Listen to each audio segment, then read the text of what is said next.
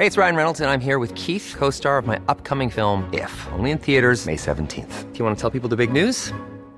All right, I'll do it. Sign up now and you'll get unlimited for $15 a month and 6 months of Paramount Plus Essential Plan on us. MintMobile.com/switch. Upfront payment of $45 equivalent to $15 per month. Unlimited over 40 gigabytes per month. Face lower speeds. Videos at 480p. Active Mint customers by 531.24 get 6 months of Paramount Plus Essential Plan. Auto renews after 6 months. Offer ends May 31st, 2024. Separate Paramount Plus registration required. Terms and conditions apply if rated PG.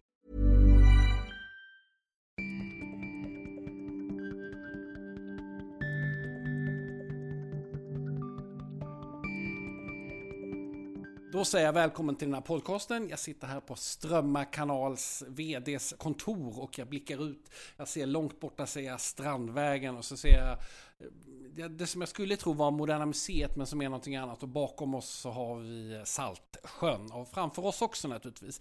Men allra närmast här inne på det fina kontoret sitter jag här med Jan Larsén. Och efter 33 år så ska han nu sluta på det här bolaget. Och jag frågar, varför ska du sluta? Ja, nummer ett måste man säga att det är 33 år som vd. Jag har varit här i snart 37 år. Så att det är ganska många år och då kan jag tycka att man börjar närma sig 65, vilket jag gör. Då är man förlåten att få faktiskt sluta och ägna sig åt någonting annat. 33 år, eller 37 år, det stod faktiskt 33 i pressmeddelandet. Alltså det låter ju som liksom något som man höll på med på 1800-talet och jobba så länge. Hur kommer det sig att du har blivit här så länge? Alltså jag kom med 1981 och då hade det lilla skärgårdsrederiet Ångfartygsaktiebolaget Strömma kanal gått i konkurs. Och i omstarten lite strax efteråt så fick jag möjlighet att köpa in mig i ett 50 000 kronors bolag som det då var. Och det kunde man ju inte motstå då som 26-åring. Så på den vägen blev det. Och sen så hyrde vi in båtar och sen så köpte vi båtar och så fortsatte det och så blev jag vd 1985. Och så sålde vi bolaget till någonting som heter Borderline som jag sen blev vd i. Så att det har bara fortsatt och gått från ett litet bolag till ett stort bolag. Så att jag har nog fått utlopp för allt vad man ska få utlopp för i arbetslivet. Alltså du ser ganska fräsch ut. Hur håller man sig fräsch som vd? Och det måste ändå vara lite stressigt. Jo, men alltså det här är ju en rolig verksamhet. Alltså det är ju en positiv verksamhet. Så att det går ju ut på att göra folk glada. Och då kommer man ju naturligtvis även själv in i samma looper. För det är ju det man håller på med om dagarna. Sen har vi i och för sig lite bekymmer emellanåt med olika saker. Men det glada och det roliga det är mer än vad det tråkiga är. Så resebranschen, det är en bransch som man håller sig fräsch i helt enkelt? Jag tror faktiskt det. Du, om de här 37 åren då, vad är du mest stolt över? Alltså, till en början så räddade vi ganska mycket historiska skärgårdsfartyg från den totala döden. Så att vi har ju köpt in vrak på vrak under 80-talet och en bit in på 90-talet också för den delen. Och även slutade med vår stora SS Stockholm år 2000. Så att räddandet av de här klenoderna som egentligen är unika med i Stockholm, det är jag faktiskt rätt stolt över att ha varit initiativtagare till. Vad kostar det att underhålla en sån här båt? Jag var ute och åkte med nu häromdagen. Då åkte vi, den var väl från typ 1850. Den hade forslat porslin tror jag, Gustavsberg. Vad är driftkostnaden på en sån på ett år? Alltså driftskostnaden när vi har satt dem i skick, det är inte så himla mycket. Utan det är ju egentligen det där att du ska få dem i ett slags nyskick. Du ska byta plåt och du ska göra ordning inredning. Du ska göra ordning vettiga kök och det är mycket teknik. Att sätta det i skick kostar pengar, men sen när det väl rullar på så är det inte så stora löpande kostnader. Men vadå, 100 000 i månaden eller 10 000 i månaden eller 1 miljon i månaden? Ja, jag kan inte säga det på rakar, men det är ju oftast 3 personers besättning. Och sen så är det en dieselmotor som ska driva dem framåt och de drar kanske på låg fart en 40 liter i timmen så att det blir inte några enorma belopp. Dåligt med nyckeltal här tycker jag. Ja, det är det faktiskt. Men låt säga att det på rörlig basis kan handla om en tusenlapp i timmen. Du, om jag skulle vilja köpa Gustavsberg nu här av dig då, som jag var ute och åkte med, vad skulle det kosta? Alltså om du skulle försöka bygga en sån båt så skulle Jag vill köpa den här båten. Nu ska jag bara ta relationen här. Då skulle det säkert gå på en 60-70 miljoner. Att köpa en båt av det slaget, de finns inte till salu, så att det går liksom inte att sätta ett marknadsvärde på dem.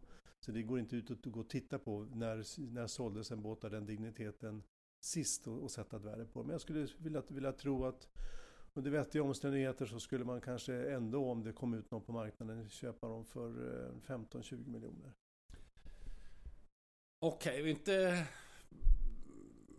superdyrt helt enkelt. Nej, men du ska ju ha någon sysselsättning för dem. Alltså, saker och ting är ju inte värda någonting om de inte avkastar sitt kapital.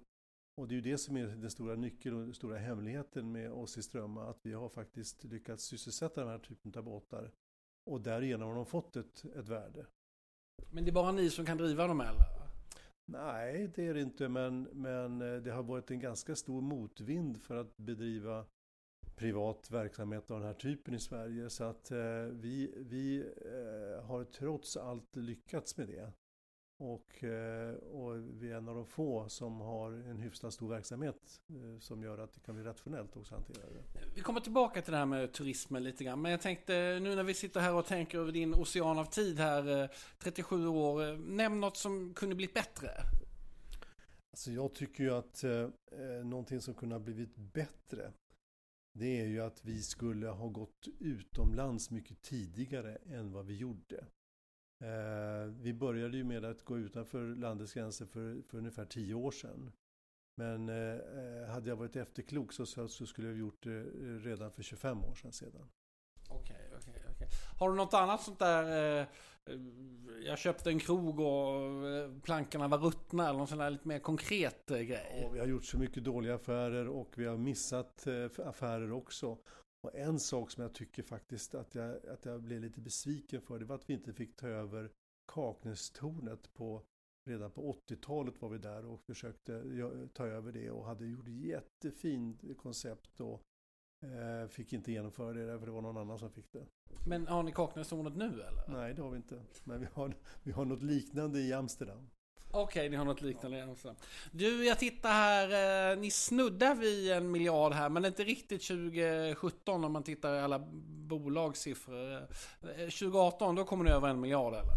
Det kommer vi göra och inklusive våra restaurangoperatörer, så att säga, de som jobbar på skärgårdsbåtar, så kommer vi att tangera till och med 1,2 miljoner. Eller 1 miljard. 1,2 miljarder. Du, jag kollar upp här. Hans von Rettig är han som äger bolaget. Vad vill han ha för avkastning på sitt kapital? Alltså vi har ju en ganska bra vinst under de senaste åren och vi har gått från all time high till all time high. Men om och de som inte vet hur mycket det är... Ja, man räknar ju i termer av EBITDA och EBIT, men vi ligger alltså på ett EBITDA på mellan 150 och 160 miljoner. Och vi har ett krav på oss att vi ska ha en så kallad return on capital employed på närmare 10%. Så att, och där ligger vi och tangerar. Vi ligger inte riktigt där uppe än. Men det är å andra sidan ett ganska bra avkastning. Du, jag tycker det låter helt okej. Han är din styrelseordförande, den här Rettig. Det är en av Finlands rikaste familjer, jag har förstått. Hur ofta hörs ni och hur styr han dig? Alltså, vi har ju en styrelse och han är styrelseordförande där och den styrelsen samlas 5 gånger per år. Och sen har man dialog däremellan och rapportering däremellan. Så att det är väl den regulariteten som det är. Men han bor inte här i någon garderob och spionerar på dig hela dagarna? Nej, han har sitt kontor numera på Skeppsbron. Okej. Han ska ju hitta din efterträdare. Måste ju vara en av de svåraste uppgifterna. Hur tänker han, tror du? Och det är någonting som jag inte lägger mig i utan där kan jag precis som andra inte ha någon åsikt utan det är ägarens och styrelsens förmån att få sätta de de kraven. Men kom det som en chock när att du skulle sluta nu här, typ när det nu ska ske? Alltså om någon månad eller 2 eller 3 eller 4? Eller har ni vetat det länge? Alltså efter att ha jobbat så länge som jag har gjort i ett bolag, om man börjar närma sig 65, så kan det ju inte vara någon nyhet för någon. Utan då är det väl ganska naturligt att det börjar närma sig. Jag har ju varit chef några gånger och jag ville ju ha en efterträdare som stod i kulissen och som kunde ta över, och när det blev dags så tycker jag att den här personen, har du en sån efterträdare? Vi hade vår ledarträff i alla våra 6 länder där vi håller på och arbetar, hade vi här bara för förra veckan i Köpenhamn, och då hade vi 85 personer på plats. Och när vi tog en bild på dem så kände jag mig ruskigt stolt och bara konstaterade att här finns det fruktansvärt mycket bra människor som kan bära det här bolaget vidare. Sen om det är någon som är min efterträdare, det kan jag inte säga. Men tror du att det behövs någon som rör om i grytan eller någon som fortsätter på den linje som finns? Alltså saker och ting är ju så snabbrörligt, så att även om man lägger en strategi så måste man parera den hela tiden, därför det händer saker runt omkring en.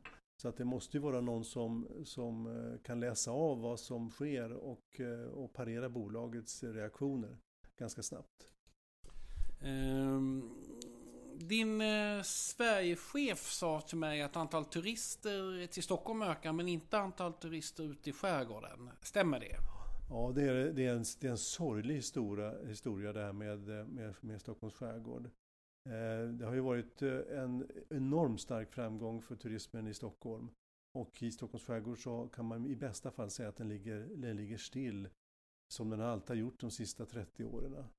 Och det ligger, på något sätt så ligger en politiskt död hand över Stockholms skärgård, så att det finns ingen initiativkraft. Det finns ingen som krattar i manegen, det finns ingen som hjälper till att det ska kunna bli en bättre och privat utveckling. Och det senaste är ju det här med skärgårdstrafiken där landstinget insisterar på att ta hand om allting, och då blir det inte bättre än så här. Jag brukar ju hävda att Sverige är ett turist-u-land. Och speciellt när man tänker på Stockholms skärgård så verkar det som att slå in en öppen dörr och säga det. Vad är förklaringen, tror du, historiskt sett? Eller? Alltså när jag började i början på 80-talet, det var precis då som samhällsinstitutionerna slog klorna i turismen. Dessförinnan så kan man säga att den var mer eller mindre privat. Men då skulle kommuner, landsting och även staten styra och använda sig av turismen. Till viss del var det ju regionalpolitik. Och vi lever fortfarande lite kvar i den gamla andan, även om den har brutits upp. Och det betyder det att initiativkraften har man förväntat ska vara utifrån samhällelig riktning och inte från de privata företagen. Man har bitvis också kraftigt motarbetat alla privata initiativ. Så då blir det på det här sättet. Då händer inget mera. Så att om man ska få en förändring så måste man släppa in privata initiativ, precis som man har gjort i fjällvärlden. Där är det ju privata företag som har drivit fram utvecklingen. I Stockholms skärgård ska det vara landstinget, skärgårdsstiftelsen och Vaxholmsbolaget, och då händer det inte mycket. Men varför har ni inte kunnat infiltrera den här skärgårdsstiftelsen? De verkar ju ha oerhört mycket dold kapacitet, om jag uttrycker mig så.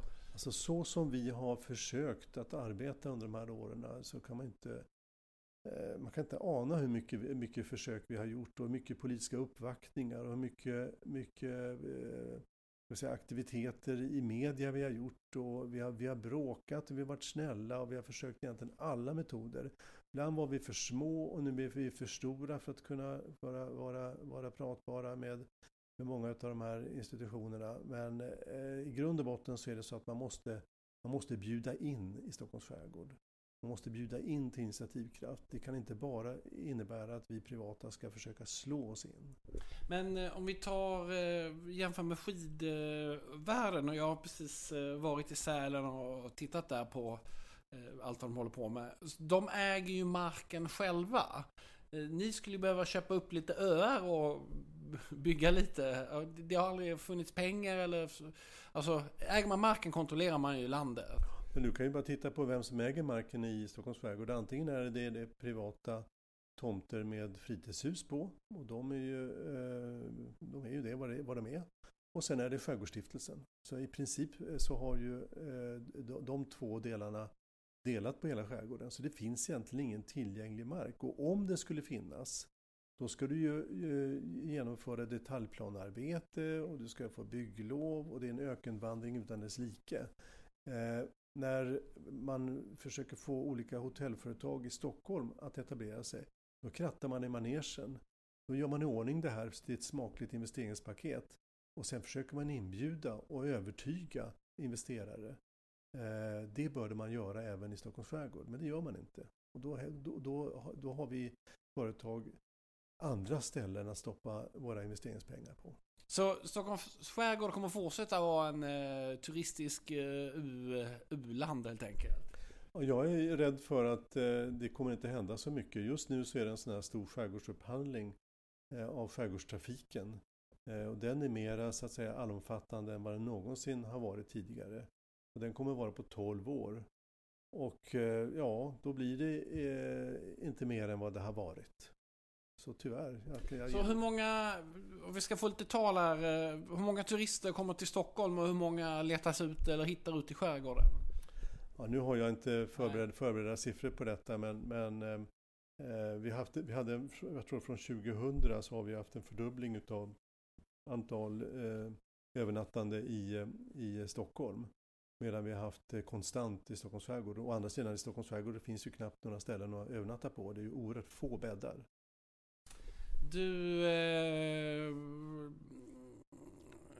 Jag tror ju att om det blir en lågkonjunktur då kanske det blir en annan aktivitet. Vi kan till exempel se på Portugal att de fördubblar sin turism under PIGS tror jag det hette. Vad tror du, är det en lågkonjunktur som kräver en annan politisk insikt? Jag tror att hela den här globaliseringen och digitaliseringen som vi ser i turismen, den driver liksom lokomotivet framåt. Och jag tror att där kommer vi att kunna se att det blir lite efterfrågestyrt också. Och det kan ju vara en förhoppning att det blir ett kundkrav som driver fram förändring. Jag är inte så säker på att det finns andra drivkrafter som är starkare än den. Digitaliseringen och globaliseringen är brutal inom vår näring. Du, om vi tänker här inne i Stockholms innerstad så har ju då ni släppt in Red Buses på marknaden. Hur gick det till? Ja, släppte in. Alltså det var ett gäng som var i Söderberg och partnersfären som hörde av sig till oss vid något tillfälle och sa att nu tänkte de starta verksamhet i Stockholm och vi fick det stora fina erbjudandet att köpa den här verksamheten innan den startade för en hisklig massa pengar. Och det tyckte vi att nej, så gör man inte. Vi kommer alltid ha konkurrenter och vill de starta så får de gärna starta och man kan dock önska sig seriösa konkurrenter och det tycker jag inte att de har varit i alla stycken. De står fortfarande, efter alla dessa år så står de och säljer biljetter i våra köer och jag tycker det är oetiskt. Det är ungefär som vi skulle ha Sheratons personal stående utanför Grands entré och ragga kunder. Jag tror att det skulle vara ett fruktansvärt liv kring det, men hos oss så står de i alla fall i våra köer och säljer biljetter. Och, ja, det kan man tycka vad man vill om, men jag tycker inte det är rätt konkurrens i alla fall. Tycker du att de har kört med fula tricks eller de försöker väl slå sig fram de som alla andra? Ja, men fula tricks, de har blivit uteslutna ur Visita och de har blivit av med sin auktorisation som turistbyrå. De har blivit anmälda till marknadsdomstolen och blivit fällda och de har stämt folk till höger och vänster för att få igenom sin rätt. Vi har olika syn på hur man ska driva verksamhet, men jag tycker att de har gjort det för oetiskt. Normalt sett så brukar ni ju köpa upp alla konkurrenter. Om man tittar på det här trädet som är längst bak i er bok så verkar ni ha köpt upp hundratals företag. Varför har ni inte köpt upp de här då? Men alltså vi köper upp det som vi tycker är bra och det som stämmer in i vår verksamhet. Vi tycker att det måste finnas en mental liksom samhörighet om man ska kunna genomföra ett förvärv. Och ibland finns det och ibland finns det inte. Okej. Men du, vi byter lite spår här. Ett tag så skulle ni båda hålla på med sommargrejer och vintergrejer. Vad hände med vintergrejerna? Ja, vi satsade ju i slutet på 90-talet då där vi tyckte att vi var hyfsat duktiga och bra i Stockholm och Göteborg med vår sommarverksamhet.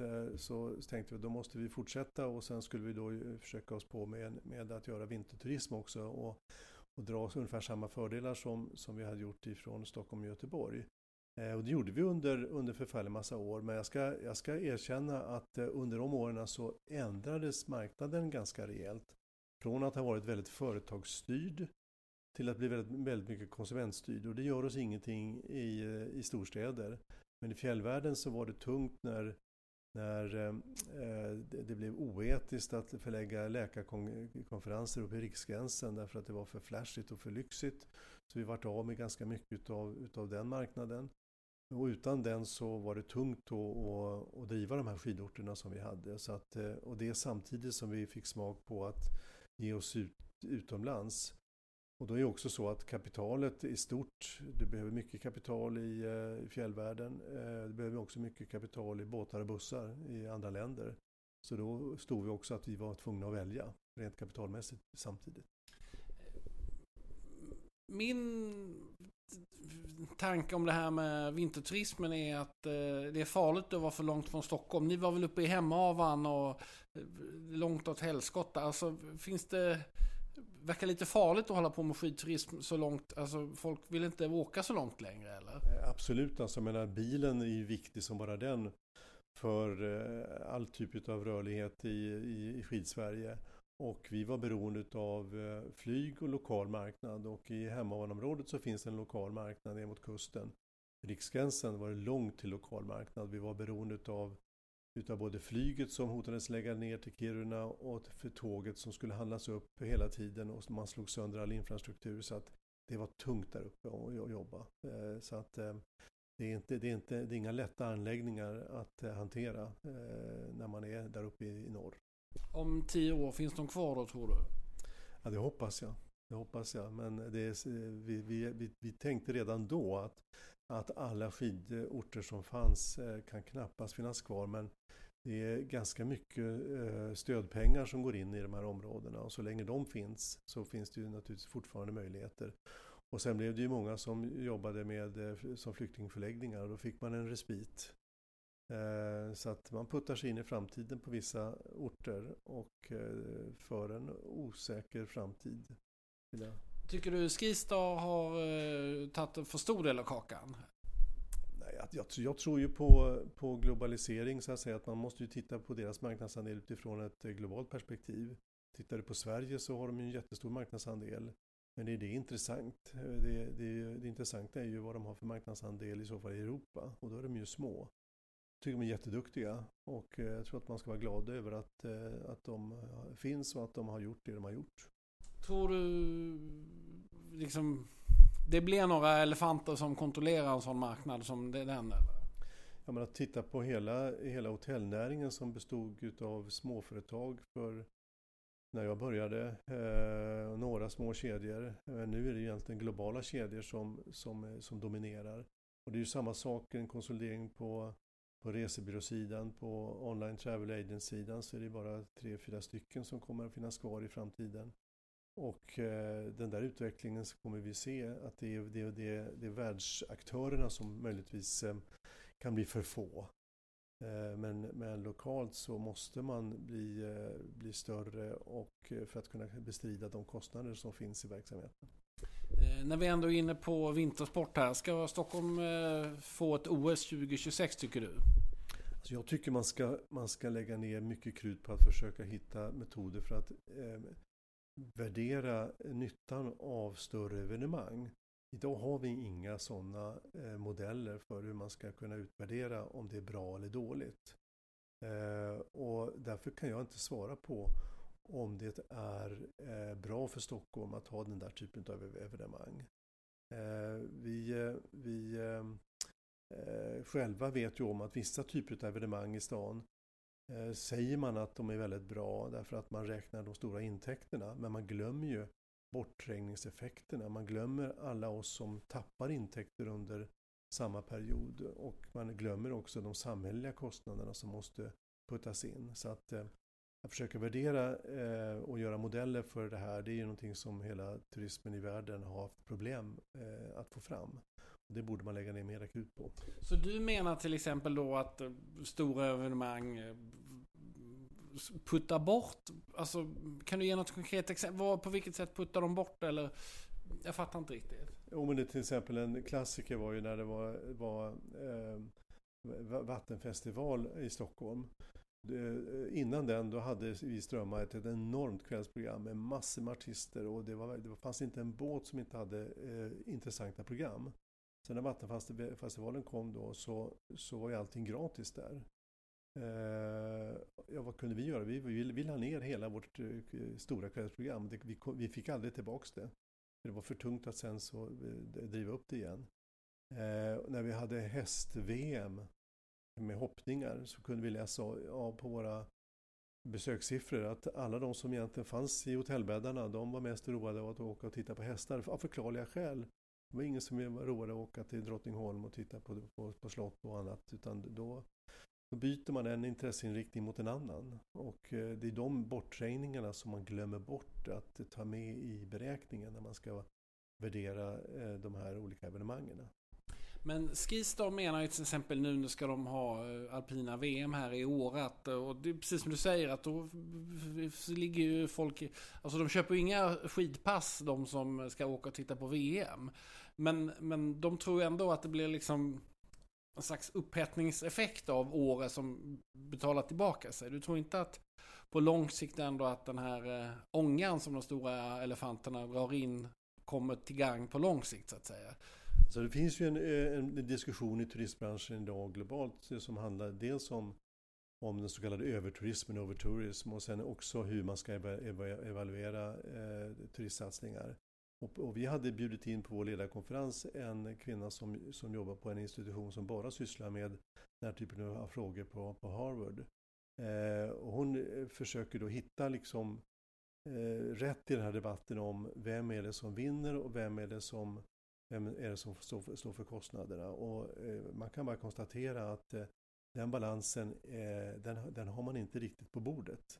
Det går inte riktigt att säga om helheten blir bra. Sen kan man alltid tycka att det här löjliga ordet att man ska sätta någonting på kartan, vilket jag inte riktigt vet varför man ska göra, för att det mesta finns ju redan på kartan.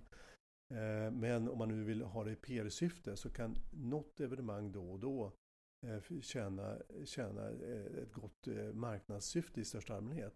Men blir de för många så blir det dåligt. Ta alla de här ilska diskussionerna som är på Djurgården idag med alla evenemang som finns under vårarna på helgerna i Stockholm. Vissa helger har ju varit katastrofalt besöksmässigt på Skansen och på de andra besöksställena på Djurgården, just därför att man kommer inte fram. Och de som finns i sängarna, de är ute och löper någon hinderbana eller något annat så att säga, så de har inte tid att gå på museer. Och då måste man ju titta på alla de här effekterna om man ska kunna få rätt slutsats. Ska Bromma flygplats lägga ner 2038? Ja, nej, man kan ha mycket synpunkter på sånt där, men jag tycker att det ska vara kvar. Jag tror inte vi bara ska ha Arlanda. Även om Arlanda behöver sin tillväxt också, så tycker jag nog att Bromma har ett existent berättigande. Ni håller på då att expandera. Först har ni expanderat i Norge och Danmark och Finland. Men nu så är ni även inne i Holland. Ni har köpt ett bolag där. Berätta, varför köpte ni det? Alltså för ett båtsizingbolag så är ju Amsterdam den våta drömmen så att säga. Därför med så mycket kanaler, så mycket sightseeingbåtar och så mycket broar. Det finns 170 stycken av den större modellen av sightseeingbåtar där. Så att jag vet ingenstans där det finns mera båtar. Då har vi drömt om det sedan 80-talet. Så är det. Så vi har ögonen har haft ögonen på det jättelänge. Och vi har ju byggt båtar i Holland också. Redan på 80-talet byggde vi båtar i Holland. Så att vi känner att vi är nära där, och det är jättetrevligt att kunna få bedriva verksamhet där. Men jag försökte få lite klarhet i den här affären. Det finns någon från Rätting i Holland som äger en del av bolaget. Eller äger ni hela? Berätta lite, vem äger vad är det för bolag? Berätta lite mer om. Nej, vi äger ett bolag som har ungefär 45 stycken sightseeingbåtar. Och en hel del trampbåtar, 120 stycken. Och sen har vi även... Förlåt, trampbåtar? Vad är en tramp på båt? Som man kör med trampkraft. Som finns på kanalerna också. Så att vi är en av marknadsledarna i Holland. Så när vi drar igång bussverksamhet, sån här hoppa- och poppverksamhet. Och sen så är vi delägare också, en av de största i någonting som heter Adam Lookout. Som är ett slags utkikstorn med restaurang och upplevelseaktiviteter, även en gunga som går ut över kanten och som är förfärligt populärt att besöka. Har bara varit öppet i 2 år. Jag har redan 600 000 besökare. Det är vad vi äger, och vi äger 100% av allt det här utom Adam Lookout som äger 35%. Och vad jag förstår så köpte ni det här för 450 miljoner. Stämmer den siffran? Och ni har tagit någon option. Jag hittade någon option på Stockholmsfonden. Berätta lite om det ekonomiska upplägget för affärstidningsläsarna. Nej, men det är rätt att du nämner storleksklassen, och vi har gjort det delvis i form av fixa belopp och delvis i form av så kallade earnouts. Det vill säga att det är en köpeskilling som kommer lite senare beroende på hur resultatet har varit. Så att, och vidare expansion ska finansieras enligt samma modell, eller? Ja, du menar i Holland, eller? Nej, men om ni ska köpa fler bolag utgår jag från. Det får vi se. Alltså, det är inte alltid så att vi köper bolag. Ibland startar vi på egen hand också. Och vi får väl se vad det blir härnäst. Och det är inte omöjligt att det blir någonting sånt innan jag slutar. Oj, innan du slutar till och med. Ja. Nya stora affärer på gång, kan man ha den rubriken? Ja, det kan mycket väl vara så. När ska du sluta då? Exakt. Ja, alltså det är ju så att rekryteringen efter min efterträdare påbörjas nu. Och sen får man se vem man hittar. Och jag kommer att finnas med i bolaget under hela 2019. Men räknar med att jag ska kliva av någon gång under våren. Okej, då ska det komma en ny vd. Har de börjat göra intervjuer än, eller kan man vifta sitt intresse? Ja, du får säkert anmäla dig intresserad, så att ja, det finns fortfarande tid till det. Okej. Jag är inte säker på att jag ska klara det så bra. Du, det här med att köpa upp bolag som ni har gjort väldigt, om man tittar i den här boken, tjocka boken som jag fick av din kollega här, så har ni ju köpt upp bolag sedan 1850-talet. Vad är fördelen med den modellen? Alltså, den där boken och den beskrivningen, den ska egentligen beskriva våra rötter. Och vi har inte köpt allt i nutid, utan det är ju saker och ting som vi vill beskriva var någonstans kommer Stockholm Sightseeing ifrån till exempel, och var kommer Ångflygsaktiebolaget Strömma kanal ifrån, och då beskriver vi rötterna. Och det har ju varit en hel del olika förvärv under årens lopp, men de har ju varit historiskt, många av dem. Så att vi har bara egentligen gjort förvärverna ifrån 80-90-talet och framåt. Men vi ärver ju så att säga bolagshistoria. I Amsterdam till exempel så har vi ju Rederi Bergman, som är ju ett av de första bolagen, och som vi tycker är viktigt att vi vet om att vi har vår start där från början på 1900-talet. Men sen att Rederi Bergman såldes ett par gånger under vägens gång och sen gick in i det som hette Kanalbike som vi sen köpte. Det gör ju inte det mindre att vi har de rötterna. Jag tänker att ni, vad ska jag säga, den här pretentiösa boken som ni har gjort och så, det är liksom att det finns en slags motsättning mellan att cykla med bulkturism och inom vad jag då skulle kalla för finturism. Förstår du lite vad jag menar när jag säger så? Ja, men jag tycker nog att både så kallad massturism och så kallad finturism, alltså det är fint bägge två. Vad vi har varit angelägna om, det är att försöka liksom putta in innehåll i det. Att vi ska försöka leverera upplevelser med innehåll. Att man ska lära sig någonting, att man ska få hjälp med att uppleva någonting. Och då tycker jag inte det är sån här jättestor skillnad mellan fint och mass, eller vad man nu vill kalla det för. Alltså jag tror ju lite att när jag säger det här till folk att Stockholms skärgård är liksom ett turistiskt u-land och så, då är de så, men det finns de här tälten där folk, alltså det finns en slags, den här fin kostymen som jag då kallar det för, den skymmer liksom verkligheten lite grann. Men så har ju svensk turism alltid varit liksom lite märklig när man säger att nej, men vi ska inte ha många människor, vi ska ha få människor som betalar jättemycket, men så ser ju inte tillvaron ut då. Den lilla rimpan av så kallade lyxturism, om man säger det, de som betalar väldigt höga priser för någonting som är jättetrevligt, de är ju inte speciellt många, det kan inte vi i Turistsverige leva på ens. Och varför ska vi koncentrera oss bara på det segmentet? Det är väl mycket roligare att försöka vara lite bredare och se till så att man får in folk i Follan att lära sig mera om till exempel Birka, om vikingatiden, om 1200-talet. Att åka till Skokloster och prata om Magnus Brahe eller något liknande. Jag menar, det kan alla ta del av. Det är bara att vi måste vinkla upp det på ett bra sätt så att man kan göra det. Och sen när vi pratar om de utländska besökarna, då är det svårare att prata i form av fin eller massturism, för att då är uppdraget ett helt annat. Här kommer människor från främmande land som inte har någon referens till vår historia, inte ens den europeiska historien. Då måste vi prata mer om vad är svenskarna för denna och vart har ni kommit någonstans. Då kan vi inte prata om kungar och krig till exempel. Och är det massturism eller finturism? Jag vet inte, jag tycker att det är finturism alltihopa. Ja. Hey, I'm Ryan Reynolds. At Mint Mobile, we like to do the opposite of what Big Wireless does. They charge you a lot, we charge you a little. So naturally, when they announced they'd be raising their prices due to inflation, we decided to deflate our prices due to not hating you. That's right. We're cutting the price of Mint Unlimited from $30 a month to just $15 a month.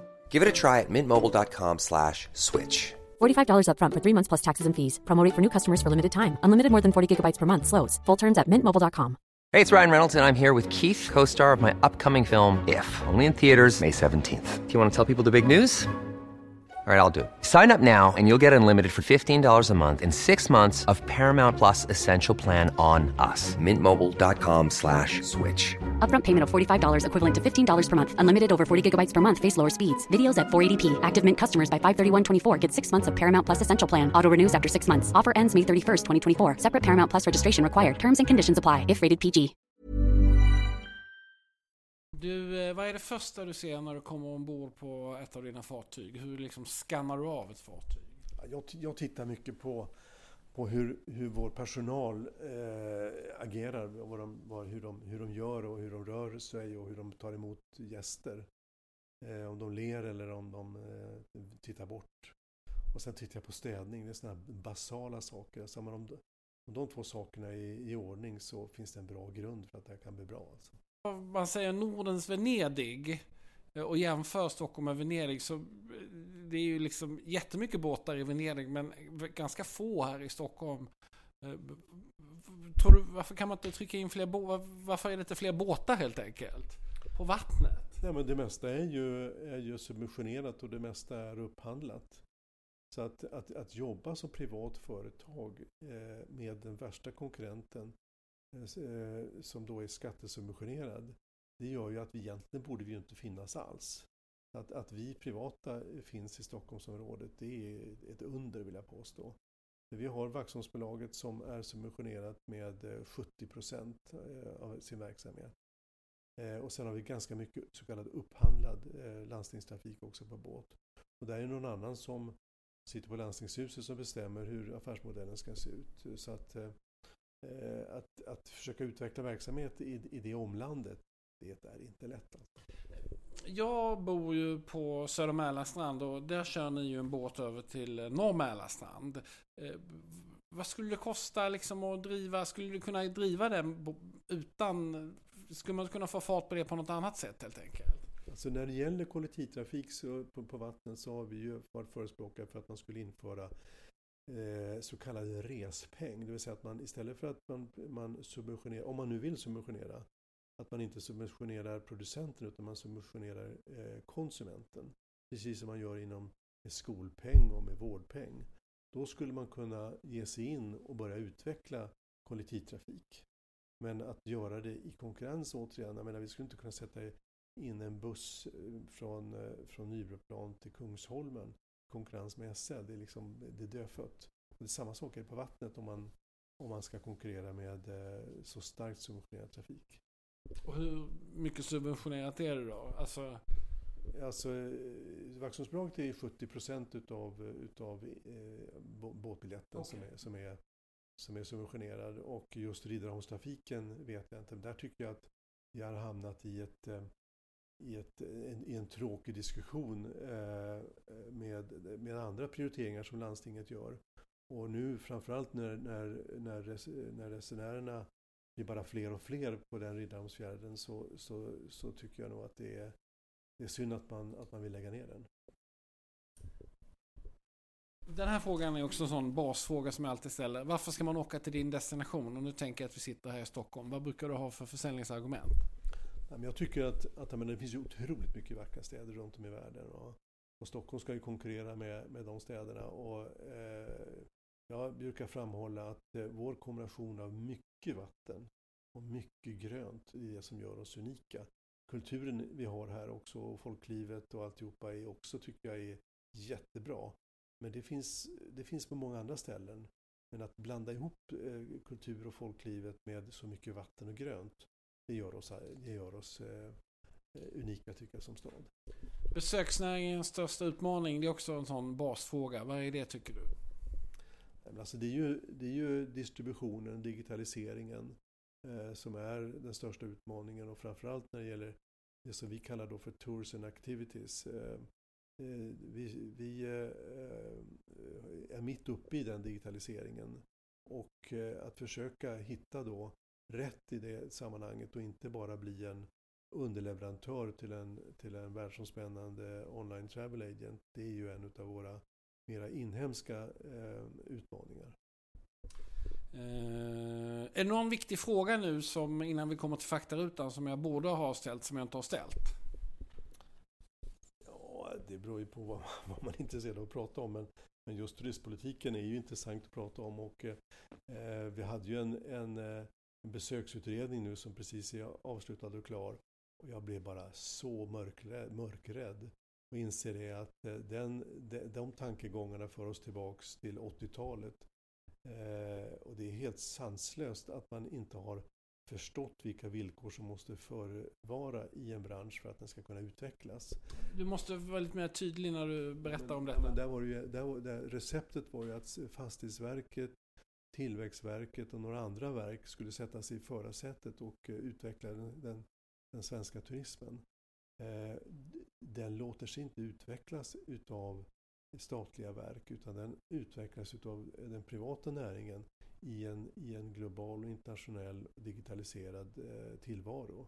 Och då har vi lyft oss ifrån det svenska perspektivet. Det är det som är så tokigt, att vi fortfarande är kvar i den situationen. Och jag tror att vi skulle ha haft de stora globala företagen svenskbaserade om vi hade skött det här annorlunda. Det finns till exempel när det gäller Citypass, som är ju Citypassens mecka är ju Stockholm, det är där de startade och hittades på. Men på grund av kommunal klåfingrighet så förstörde vi för de bolagen som skulle kunna växa sig starka, så då växte de sig starka de som kopierade verksamheten i utlandet istället. Samma sak gällde när det gäller bokningar, stugbokningar sysslade kommuner med, även hotellbokningar sysslade kommuner med. Och därför så slog man undan benen på alla inhemska initiativ. Och hade vi inte gjort det så är det möjligtvis att det hade varit Booking.com som hade funnits i Stockholm istället. Du har ju Lena Adelsohn Liljeroth i styrelsen för detta kulturminister. Vad säger hon när du pratar om de här grejerna? Nej, men jag tror att många politiker är efterkloka och har sett att man inte har fått valuta för de satsningarna som man har gjort. Jag tror inte att Lena är skulden till allt det här, utan hon har ju ändå varit på en företagarvänlig bana. Men vi har ju ett arv ifrån någon slags planhushållning, att man har trott att man ska kunna planera sig fram till framgångarna. Börja med staten högst upp och sen rakt neråt. Det har inte fungerat, utan vi måste ha en mer kommersiell syn, framförallt nu när det är en global värld vi lever i. Då avslutar vi här då med faktarutan. Du kan börja säga ditt namn här. Gärna om du har fler roliga namn som man inte kände till. Ja, de är inte så roliga. Jag heter Jan Larsén och Olof och Fredrik i mellannamn, så att det är inte roligare än så. Och din titel? Ja, det är ju verkställande direktör då, som man är då enligt aktiebolagslagen, och det är väl den som man använder sig av på svenska. Och familj som vi ska redovisa i familjerutan? Jag har en hustru som heter Caroline och som är läkare. Och så har jag min äldsta dotter Sofie, hon är analytiker på en av AP-fonderna. Och sen har jag en dotter som heter Charlotte som håller på med analyser också på EY. Och en son som heter Nils som är IT-konsult. Och din ålder, har du fyllt 65 eller? Nej, det har jag inte gjort, utan jag är född 1955, så att jag början på året så fyller jag 64. Du bor på ett slott? Nej, jag bor inne på Riddargatan i Stockholm. Ja, men du har ett slott också? Ja, det kan jag kanske hålla med om, att det är i alla fall ett stort hus. Herregård, jag har sett bild på det i tidningen. Ja, det är ju jag är ju uppväxt med lantbruk, så jag är ju en lantbrukarson från Västmanland. Och med en äldre broder som tog över den gården så hade jag alltid drömmen om att skaffa något eget. Och då skaffade jag, när jag sålde min andel i Strömma på 90-talet, så köpte vi den här gården. Och då råkade det vara ett stort hus på det som inte gick att göra någonting åt, så att det var lite största laget, kan jag hålla med om. Du, senaste resa? Privatresa? Privatresa, då är det som det så ofta är i Cannes. Min hustru har franska rötter och hennes morföräldrar bodde i Cannes. Har du något favorithotell i världen? Ja, utan kanske avslöja för mycket här, men Hotell Zoo i Berlin. Jag ska spana in det. Vill du säga något mer om det hotellet eller? Ja, jag tycker bara att det är så rätt i alla avseenden. Och så har den en frukost som är oslagbar. Okej. Kryssningsbolag, åker du med några sådana? Jag gillar Stena för att jag tycker de är trygga när det gäller sjösäkerhet. Har du någon app som du kan rekommendera här, bortsett från Strömma? Jag vet inte om ni har någon app ens en gång. Jag laddar ner reseappar hela tiden och sen så tar jag bort dem. Jag tycker de är urdåliga. Så att jag har egentligen ingen favorit mer än att jag fortfarande har kvar i alla fall Pocket Guide. Flygbolag som du gärna åker med, där du har mest poäng? Ja, jag är trogen SAS. Jag tycker att det funkar bra, utom nu på slutet där de ställer in massa flyg. Har du någon drömresa som du inte har gjort än? Egentligen inte. Jag har varit på ganska många platser runt om i världen. Jag vill åka mera till Japan. Och detta vet vi inte om dig som du gärna har fantastiska möjligheter att avsluta intervjun med nu. Ja, alltså jag är ganska transparent, alltså, så att man vet nog det mesta om mig ändå, men jag är en jäkel på att klippa häckar på frihand. Så att min hustru säger att om jag inte hade blivit det jag blivit, så hade jag minst kunnat bli frisör, för att jag kan klippa väldigt bra med blicken. Ja, och med dessa svar så tackar vi så mycket för lyssnarnas intresse, och vi hörs snart igen. Hej då!